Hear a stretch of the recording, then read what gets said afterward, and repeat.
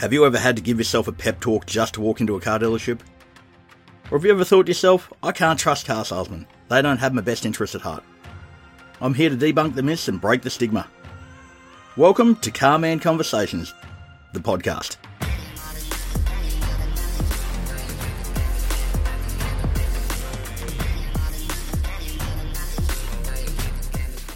Welcome back to another edition of Carman Conversations, and this is a bit of a special one. It's a bit of a bonus episode with good friend and sales manager Xavier Turrisi. So this week I won't be doing my daily wrap. I'm heading over to Tangalooma with the Childranos for the school holidays. So I'll put a bonus edition in place and joined by Xavier. Welcome, Xavier. Thanks for having me. So Xavier is one of our sales managers and long-standing Aspley Master employees, and really been through it over a long period of time. So I thought it fitting a while ago to probably at some point have a conversation with you about how it all started, where it all began, and probably right back from the very start to where we are today, and then look at future goal and what's driven you, motivated you, influenced you, and so on. But as you know, before we start anything, we always start with dinner beverage. So, dinner and bev from last night, mate. I know it's a good one. I already heard it. I had fish and chips and a Dagwood dog. It was bad. Yeah. I'm on a health kick, as you can tell. Yeah, right. You're going well, mate. Yeah, You're looking $1 million. Yeah, cheers, mate. Looking at $1 million. So, probably go. Well, let's dial right back to the very beginning. So, And I guess the reason for those listeners that don't know the background or the story, Xavier's been with us how long now? Just over 10 years. Just over 10 years. Started as a sales trainee and now as the new car manager of Aspley Master. So it's been some journey, and you've done a lot over that long period of time in different departments, and you've learned a lot about yourself and around about the business and growth and development, and I guess Master as a company, but also you've been able to be part of the journey that it is today, from the transition from Grand Prix to Grand Prix Aspley to Aspley Master too. So let's go back 10 years ago when it all started. Talk us through it. Yeah, well, I was in a position where I didn't really know what I wanted to do, and I'd had several jobs, some on the tools, some hospitality stuff, working in a fish and chip shop. Surprise, surprise.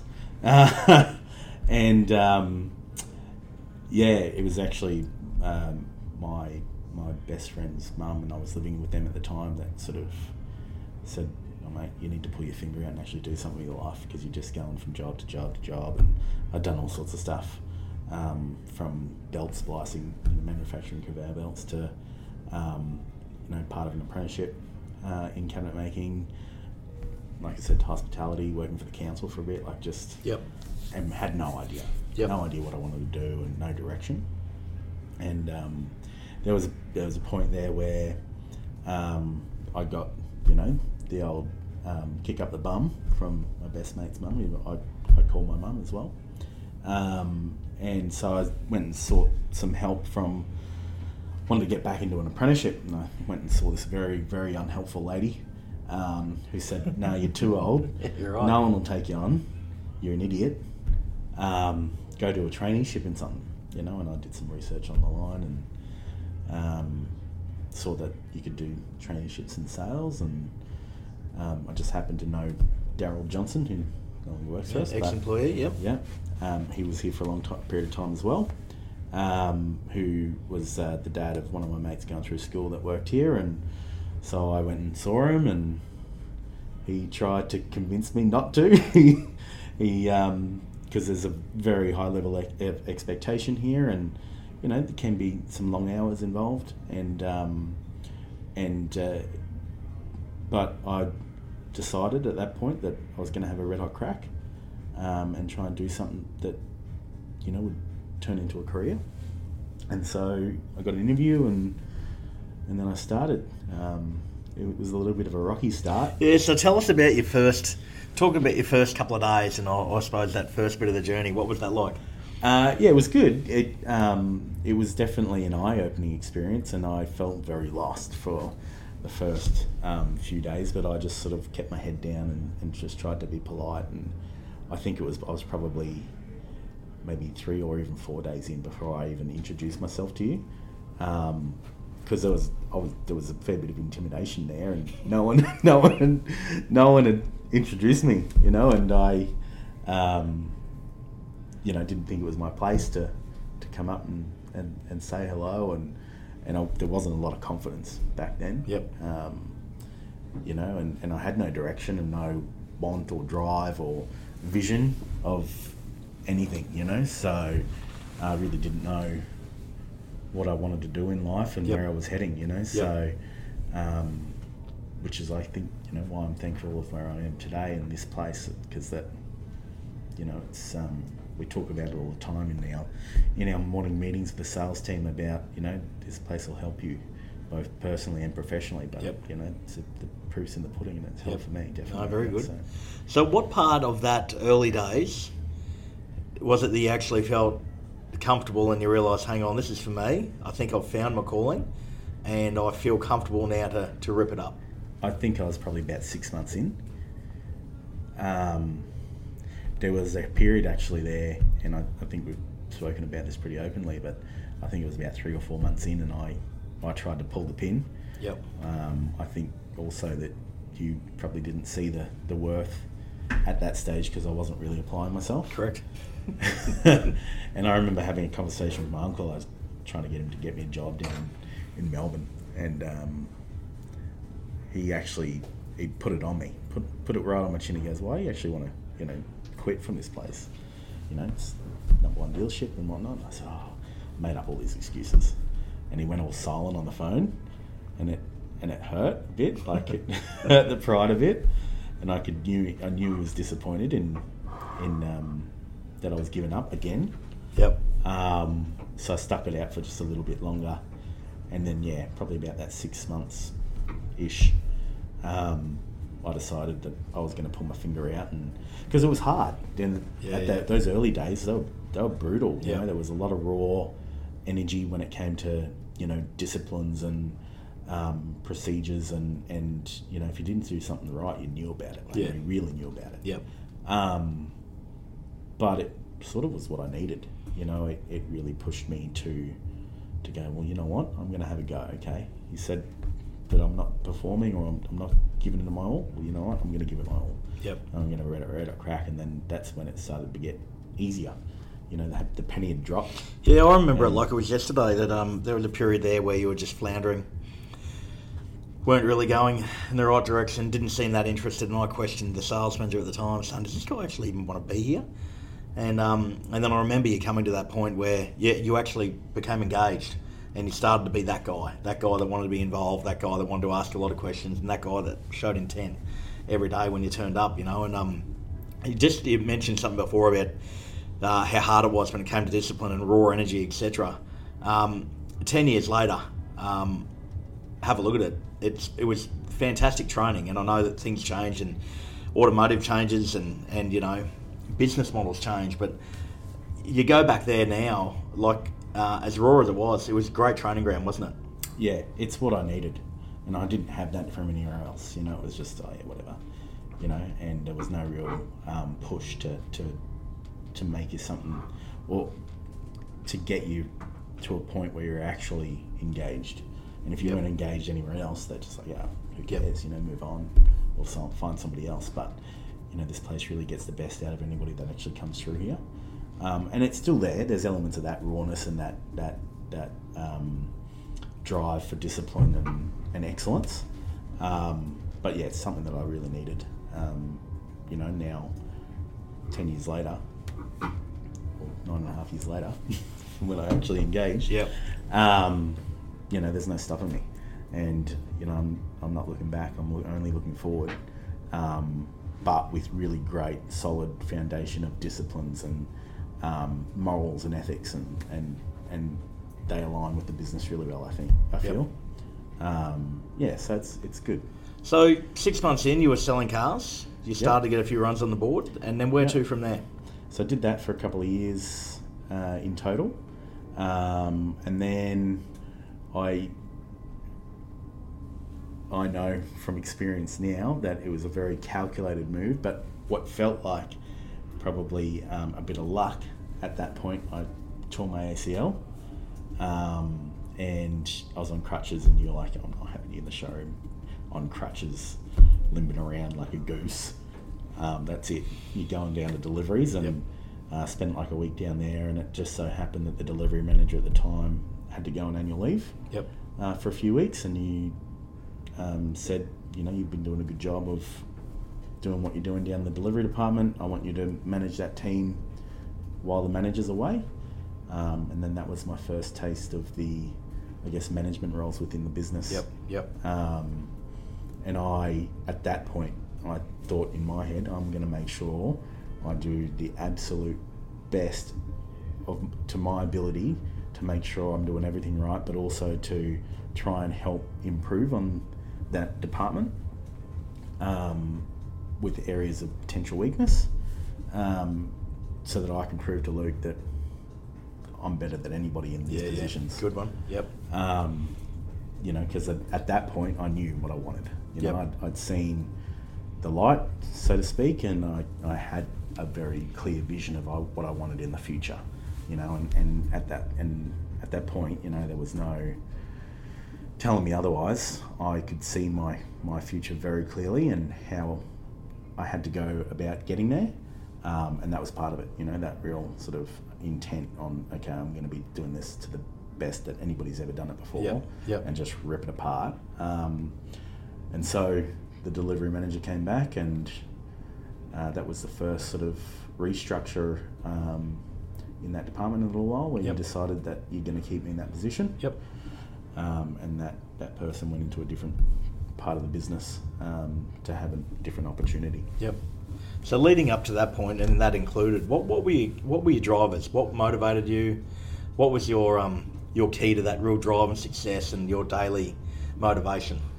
Well, a lot of it was your leadership, a hell of a lot of it, and I think that's a real testament as to how open you are with the team about what can drive success, and what you can have if you put your head down and have a red hot go at this industry.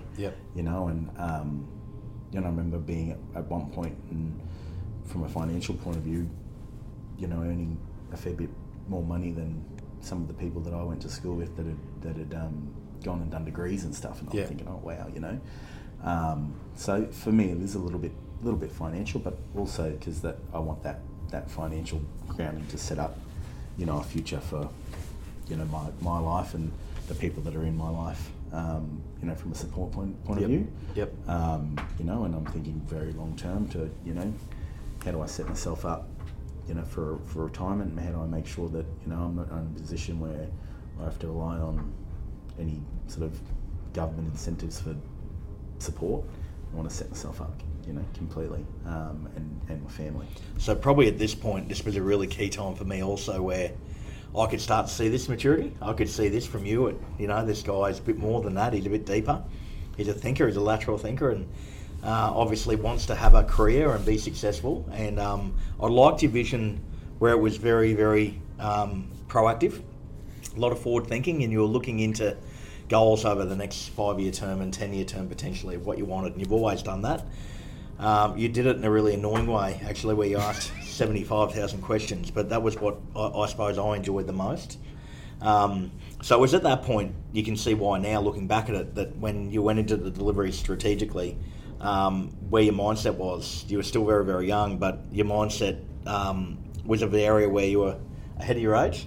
And from a business point of view, that's what we needed. We needed those sort of people, young, driven and motivated, but there's a reason why they want to be better. So you're in deliveries. How long were you there for? I think I was there for about a year. And it wasn't part of my vision to be in that position, I always loved sales and preferred sales and loved talking to people and whatnot, from that. But it was a really good opportunity from an experience point of view, because I learned things about processes and structures within the business and how to run things behind the scenes, which I really probably needed at the time. looking back on it, I remember thinking, oh God, I don't want to be down here. I want to be up selling cars. Get me back into the showroom. That's where all the energy was. Yeah, and I, there's always that mental battle of going, you don't want to be doing that thing, but in the back of my head there was always that, well, you just need to prove yourself so that you get an opportunity to go back into that sales role, in a different position, and not just as a salesperson. Yep. Which was that driving force. But I think probably what has made me successful a lot. There's obviously there's a lot of it comes from within, but the fact that you're so open with your business and how it runs and with your team, like you just don't get that anywhere else. And ultimately, and it doesn't matter if it's automotive or it doesn't matter if it's whatever industry, a lot of people don't care. Yeah. And it's really rare to find someone that actually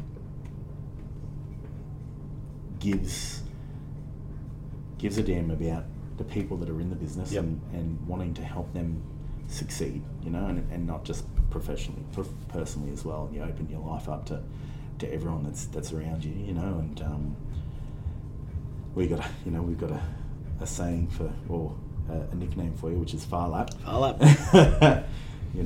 The guy that just keeps on giving. The gift that keeps on giving, mate. That's it. But it's true. You're super open. You're super transparent. You show people how things work and what to do to be successful. And I think that was a really important part of that business then was acknowledging those key points. But you can't be a person, and I think this is the advice I always give you can't be that guy that holds all the information but doesn't do anything with it. And and it's an ego thing where you hold all that information and people have to come to you. Yeah. Imagine how much better you could be if you gave all that information to all these people, and they grew and they've got a lot better. And that's what's happened. You're a perfect example of that. Hence why we're doing what we're doing today, and why you're in the position you are. But I think a big thing, and you take it away again from cars and put it to football hypothetically, is that as a coach, and you want your best 17 players out there.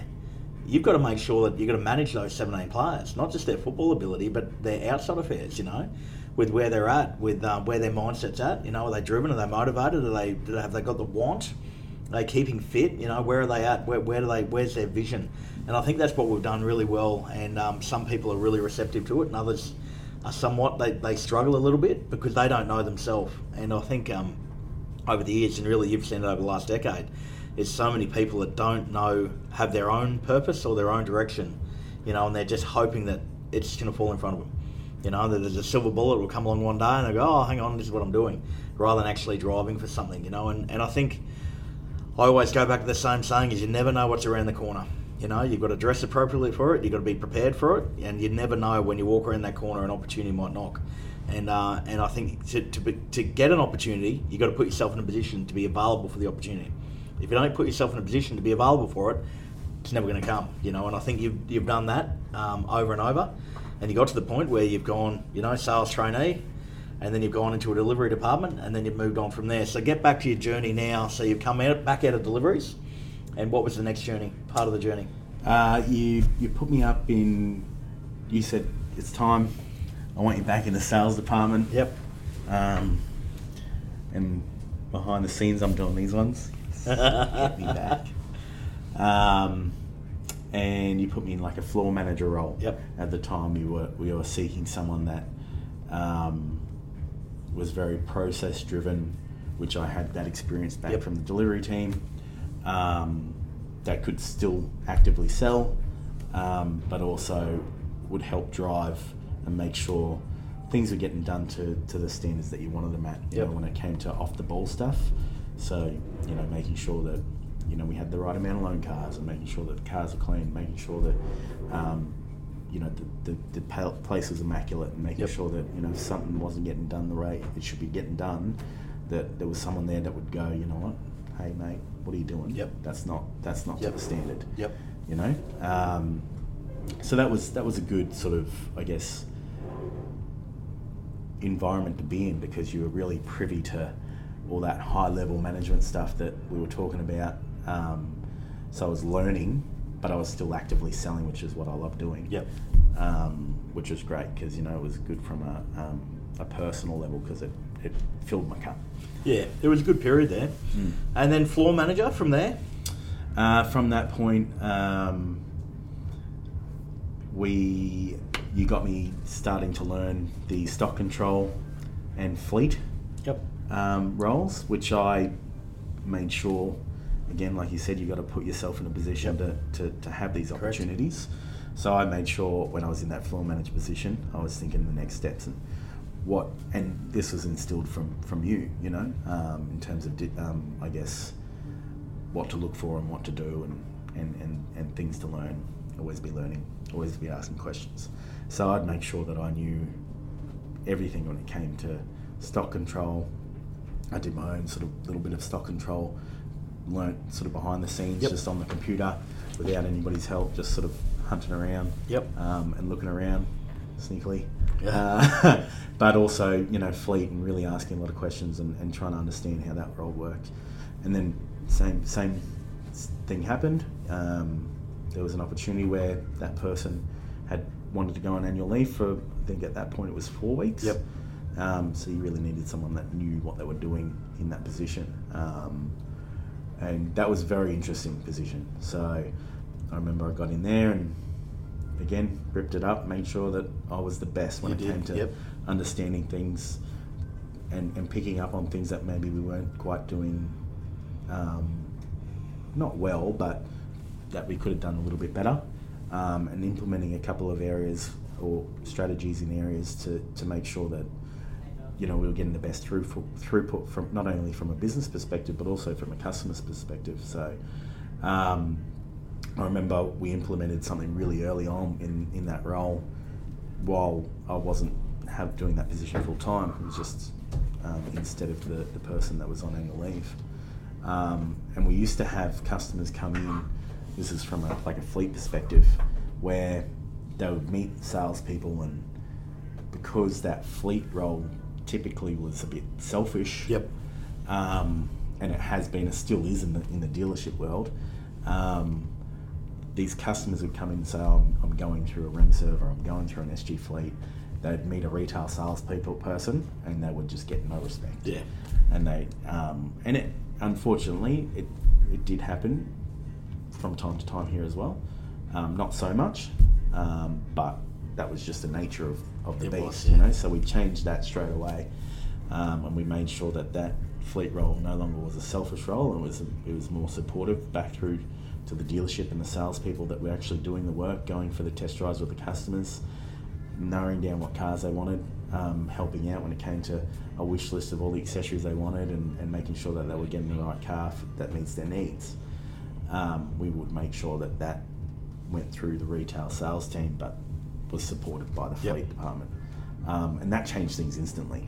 And we no longer had any customers come through and complain because they didn't get the respect that they deserve because they were a fleet customer. You know, and like I said, not that we had a lot of it, but it was something that was clear. Look, you know, sitting in that role, that was an issue, and something that I had an issue with coming through as a salesperson. That, you know, and I never once complained about having to do that, you know, test drives for the fleet team or whatever. But I knew it was a bugbear, and I knew that not everybody saw things the way I saw things, and that, you know, that didn't have that long-term vision of, well, this will come back in the end, you know, and as a, you know, a bit of, you do the right thing now and good things will come. You know, because not everyone can see that way. They can't see, you know, that long-term vision.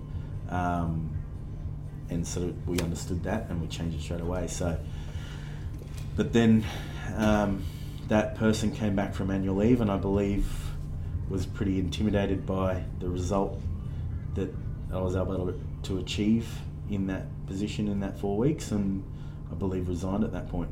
Yeah, so, and again, this is the one thing, so it's a bit of a revelation for me. You look at a junior salesperson, then go into a sales, you spend a couple of years selling cars, you do spend some time in deliveries, you learn management, you learn understanding from the back end of the business, then you're learning around stock control and fleet, and you'd already had a bit of experience in fleet by playing around a little bit. So you look at that as a resume, and it's pretty healthy, isn't it? You know, it's pretty healthy. If that was coming across your desk but not knowing this person, you're looking and go, oh, you know, he's done everything. He's done a lot. So I think, and that was always my strategy, you know, to build you. And I guess from other people, it shows that I look at it a couple of ways. Weakness is one of it, complacency, and people get set in their ways. People are happy doing enough, you know, and not really pushing any more than that. And then when other people come in, it's the fear of going on holidays, isn't it? You're always worried that someone's going to do a better job. And I used to love this back from a sales point of view. Is back in my day, I didn't want to take a day off. I didn't want to take a day off because you'd missed an opportunity. But I didn't want to take annual leave at the same time, you know, in case, you know, someone was to come in and take the momentum that I would have had. You know, so it's funny that, you know, when you look at it from a further point of view, when people go on annual leave, a lot of people don't have that thought in their head of, oh no, I wonder if someone's going to come in and do a far better job, or I wonder if someone's going to come in and really take this to a new level. And this is where I guess it showed complacency, and our model has always been around that continually advertising and continually looking to bring the best people in for the best possible position.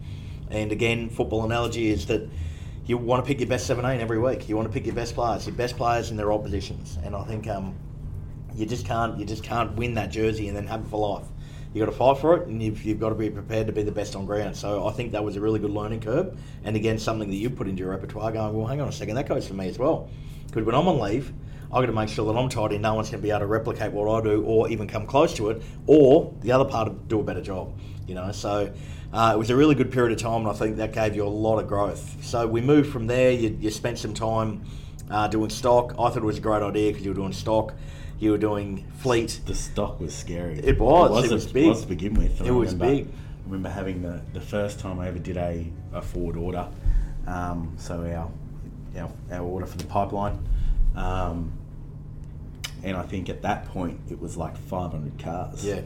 They were massive. Pre-COVID, and it was healthy. Yep. And so this is for 1 month's worth of sales. Yep. And I'm ordering 500 cars and millions of dollars worth of stock. And I remember coming in your office, and it was the very first one I'd ever done by myself. And I spoke to you and I said, oh, look, can I get your thoughts on the model mix just to make sure it's right? And you said, no, mate, I trust you. I'm going, what do you mean you trust me? It's like millions of dollars worth of stock. What do you mean? And I'm freaking out. And you're like, mate, you've sold cars for a long enough period of time. You know what's good stock. You know what's not good stock. And you have a very good understanding of what the model mix needs to be. So you're right. I trust you. Just hit the button. I'm going, what have I done? But it was good. It was good. Put me outside, well and truly outside my comfort zone. Well, I think that's it. When you're getting trained in a certain way, and the trainer has the complete most respect and trust in you, you've been trained well, and it was the same model. And I think that was the important thing going back about transparency around that business. And what you said earlier about being very open, very, very transparent in the way you do it. And I think from that point, it was always around, this is what we need to do, this is what we're trying to achieve, this is the stock level we have, this is how you go about doing it. And you got to speculate to accumulate, and sometimes you've got to have a go, you know. So I think that was always my admiration, is that you'd done the hard yards and you understood why you were doing it. And it felt nervous because you're spending millions of dollars. But you got to back your own ability, you know, and I think that had been our model the whole time. So you spent quite a bit of time in fleet and stock control, and then where to from there? Yeah, I think it was about pretty close to 3 years Yep. in that dual role. Yep.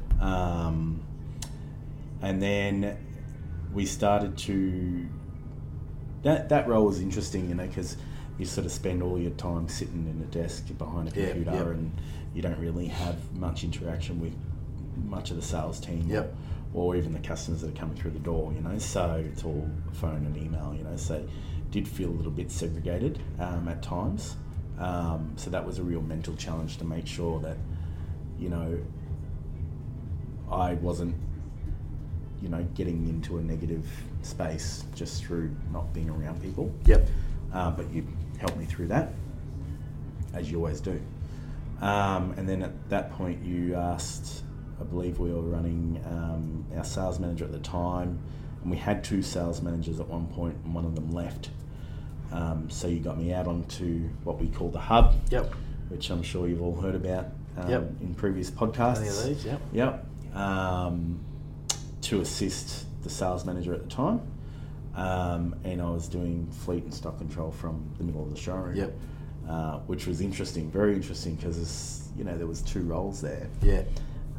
So that there wasn't a lot of spare time or downtime. Yep. So to put me out in the middle of like the busy showroom, it was daunting, because again, I hadn't spent a lot of time for that 3 years out talking to people or anything like that. So you lose a little bit of momentum when it comes to how to deal with customers and making sure you're doing the right thing, but also how to manage your day so that you can have time to talk to customers and then also get everything done. Yep. So that was a big experience or big learning curve when it came to managing your time, managing people, and making sure that you didn't get overwhelmed with how much you had going on. Yep. And I think about, I've always thought about the roles that I've done, and then you look back at the opportunities that you had previously, and you go, geez, that was easy. Yeah. And I can only imagine how you feel. Yep. Being in your position, going on, geez, I wish I could just be the sales manager. Yeah. That'd be easy. Yep. Often. So you think about that and you get overwhelmed a little bit, and you go, you know what? You look back at this in 10 years' time or 5 years' time and go, geez, that was a piece of cake compared to what I'm doing now. So that's always helped to drive me past those periods of uneasiness and uncomfortability in those positions. So, but that was good. And then it was pretty quickly after that point that there was a fair bit of pressure put on us at the hub to get some results that you thought were achievable. Yep. Which definitely were. Yep. Because we've proven that now. Yep. And I believe that pressure was too much for the sales manager at that point in time. Yep. So he ended up moving on, and it was that same evening that you came and asked me if I wanted the opportunity to be the sales manager, and there was no hesitation. It was just a handshake. Yep, let's do it. And immediately we started training Jack, who was now the assistant sales manager for that fleet and stock control role. Yep. And it's been almost 2 years now. Yeah, it's been a while, and it's been a journey. Yeah. And I think, and especially listening to the story over again, you look at the experience that you've got over the years, from different, and no one can look at you and go, okay, well, you've never done it. You've done it all. You've really done every department. The only thing that's really missing has been a bit of finance in there, but it's part of what you do every day. And I think we go back to about putting yourself in the right position, making yourself be that guy that's ready for any opportunity, and the guy that always has put his hand up to want to run the ball, or that guy that really wants to have a crack at the opportunity. And I think that's what's really stood out the most, and that's probably why you've been given opportunity after opportunity. And I know you've asked me personally a lot of times over the years, why me? Why me? Why me? Why me? Why have you got me in this area? And this is it, and this is the reason why. And I was always up there to tell you that, is because you've got to be that person that wants to be available, and that guy that wants to give anything a crack. Also that same guy that asks a lot of questions about why. Why are we doing that? Why are we doing that? What are we trying to achieve out of this? Okay, so how do we do this? So what are your plans with this? And I think that was been a big period for you too, with all those questions and understanding of it. So, and 10 years is a long time. It's a long time, and you've done the yards, and obviously that's why the trust is there, and that's why the expectation is there from me for you to get that result, because you know what it's been. So with that, over 10 years of service, what have you seen change the most over the last 10 years? Oh, definitely the premises. We used to work out of a pretty, compared to what we had, I'm sure, as far as dealership standards go, it was still nice, but, pretty, I guess, lacking environment when it came to, the premises. Yep. But yeah, a lot of people coming and going. I think I've been fortunate enough to see a lot of people that go want to come back. Yep. In that really early period, so understanding that this is a good place to be. Yep. But we still have a lot of people that have been here for a long period of time. I think about Phil at 20 years, and it's been a lot here. Been here for a long time. Close to 30 years. Yep. And a lot of people, like Gab at 13 years now, So yes, there's been a lot of people that have been here for a long period of time, you know. So, but yeah, probably the biggest change I think is a lot in terms of mindset, of the way that you run your business. And those early days was very like super raw, and real aggressive, you know, approach to making sure that we were getting results. And now it's a little bit more refined is the word I like to use. Refined, mate. Yeah, we can use refined. And I think we, as a collective, understand how things should work a lot better, you know. And you don't necessarily need as much raw aggression when it comes to training people, because people understand what the expectations are, and there's no hiding that, and there's no you know, you're very transparent when it comes to expectation and what we're trying to achieve and that vision. You know, so it's not like you don't know where you stand. You know where you stand. But the way we go about it is definitely more refined. You know, so we understand the processes. We understand Mazda and what their expectations are of us, and we understand the training that we have to do, and we're all over it a bit. So probably that mindset has changed. Yeah, I'd agree. Probably the most. What's your favourite part of the day? Seeing you. apart from seeing me. Favourite part of the day. I think for me the favourite part, it'd have to be the meeting. You know, there's a fair bit of banter and stuff that comes from that meeting. Fair bit of laughter, but also still a fair bit of raw content when it comes to what we're trying to achieve. And it's something that I really struggled with over the years. You know, from the early days of being in the meeting and sort of getting delivered some of that raw content, you're like, wow, like that's full on, you know, to being on the other side of things and delivering that content. And that when I first started to be, I guess, or have the expectation of okay, well now you need to start delivering some inspiration for the team, I really struggled with it, you know, because especially being in that fleet and stock control role, I was managing myself. You know, and it was easy to manage myself because I knew what I wanted and I knew what I wanted to try and achieve. You know, but to try and get that out of 25 other people, that's really tough. And try and get them motivated and try and get in, and a lot of them are self-motivated, but some of them aren't, you know, and they need that guidance and that help, which is what I needed when I first started. And that's a tough gig, you know, to try and deliver that energy every single day, you know. So I enjoy it the most because it's the most challenging for me. It's the most challenging, it's the most rewarding at the same time, and it's pretty interesting, and you can set a lot up in that first hour of the day and not need to be around to get up to speed where everyone's at. You know what I mean? And I think that's the most important part, is reading the body language and getting a good understanding of people, where people's minds are at. And that really changes your whole aspect of the day, because where you can come in being the ball of energy, you don't know what the other 25 personalities are going to be like and what's going on, and that can almost change your plan of attack that you might have for that day. You know, with a quick crisis meeting or a quick change of strategy or a change of, hang on, we need to put some attention here, so that needs to park for 5 minutes, you know. So it's interesting you say that, and to me that's probably mine too, is the favourite part, and hence why I still make it every single day. Every day I find it really important to be part of it, because I know how much it means to others, and it means a lot to me, and people get that understanding that, hang on, this is real, and it's real personal and professional time for them for growth and good understanding. It's interesting too, like I think, you know, you don't realise how much influence you have over people.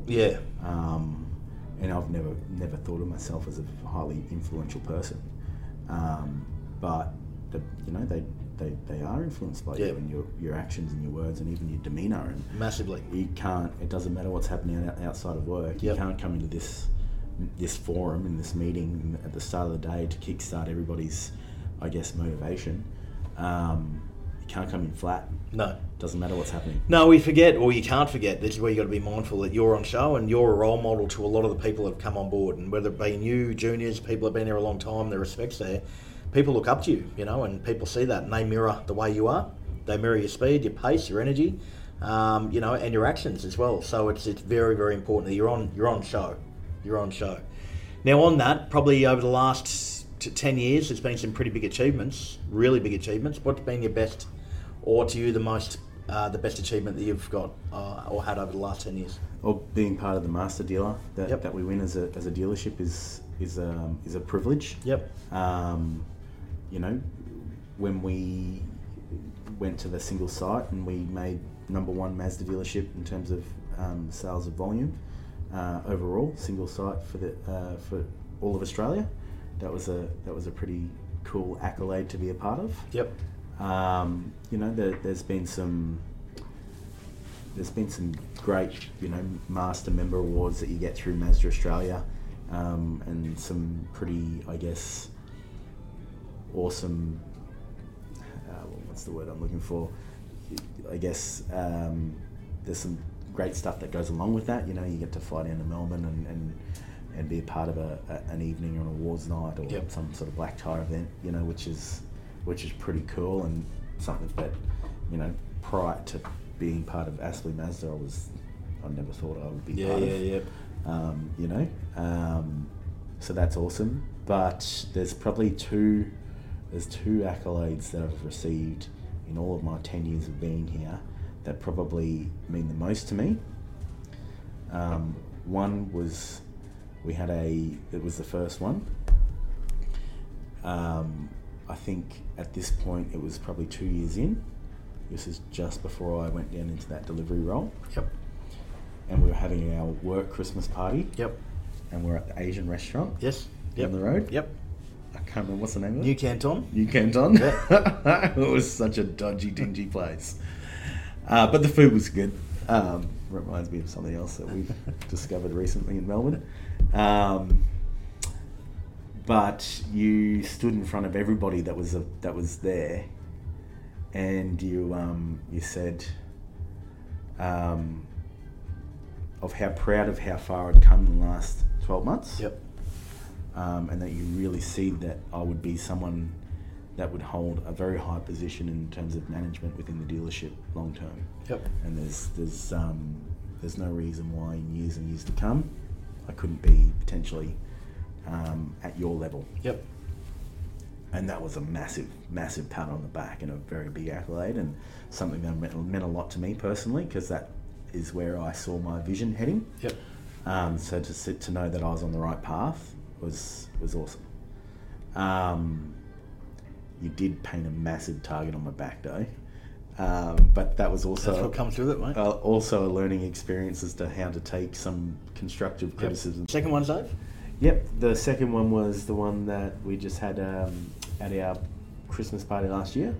We had a barbecue out the back, and you gave out a few awards, and I got the best and fairest for the dealership. You did. So it's the first awards under the Aspley Mazda, the banner, and yeah, it was an easy one for me, and it must be a proud one for you. So very proud and very well deserved.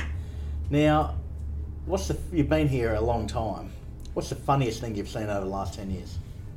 Oh, apart from every day, something. What's one that stands out? There was a day that it was a public holiday. There was nothing going on, and everyone was bored. And we'd done all our follow-ups. We'd called all our customers, given them ETAs on cars and everything like that. And we had a fleet manager at the time. This is before I came into fleet. Who was big talking himself about how he used to play footy and how he was really strong and all that sort of stuff. And you mentioned that, why don't you run at each other? Well, you said run it straight at me. He's like, no, I wouldn't run at you, Luke, but Xavier. Yeah, I'd run at Xavier. And he goes, all right, well, put your money where your mouth is. And so we lined up at each other. We ran it straight, and I heard him real bad. I can still hear it. I can still hear it. I felt so bad, but it was the funniest thing I've ever seen. there's this 120 kilo man just bounced skipping across the and showroom slid. floor, Glasses off one end. He's holding his knee. Big. We had the sales manager at the time, like, hiding in the corner. I think he finished up not long afterwards, didn't he? 2 weeks later. And that's how I got the fleet manager. Clearly couldn't take a hit. Well, clearly. before that. And just finally, where to from here? Where do you see yourself, and what is it that you want? Well, I'm not going anywhere. I'm here to stay. I've made my intentions very, very clear to you in terms of what I want long term. But yeah, I would like to be running this business one day. Yep, outstanding. Yeah. Outstanding. And just to finish off, have you got any questions for me? How quickly do you see me doing that? Very good, mate. Very good. You can see why Xavier's been a big part of Aspley Mazda for a decade. And it's probably the story closest to mine where you start at the bottom and you've done every department, you've worked your way through. So keep doing what you're doing, mate. Don't change one little bit. Apart from maybe being a bit more energetic when you talk. But don't change one little bit. Your work ethic has got you to where you are today. And again, you've always been an opportunist when it came to looking for roles and wanting to be there and put yourself in the right position. If you keep doing it, you'll find yourself there one day. So thanks for joining us on Carman Conversations. It's been an absolute treat, and it's been a great decade, personally and professionally, with you. I've loved to see every minute of your growth, and I look forward to doing the next 10 with you. So thanks very much. Thanks for having me. If you want to hear more about Carman Conversations and follow the journey, or if you've got any questions, you can DM me directly. Just follow the links in the description below. That's all for today's episode of Carman Conversations. Thanks for listening. If you're keen to learn more about today's topics, or if you have any questions, head over to my Instagram, LDC_01, or follow along at aspley.mazda. If you're enjoying the show, please subscribe to us on your favourite podcast provider by searching Carman Conversations. And please, if you love what you're hearing, don't forget to leave us a great review.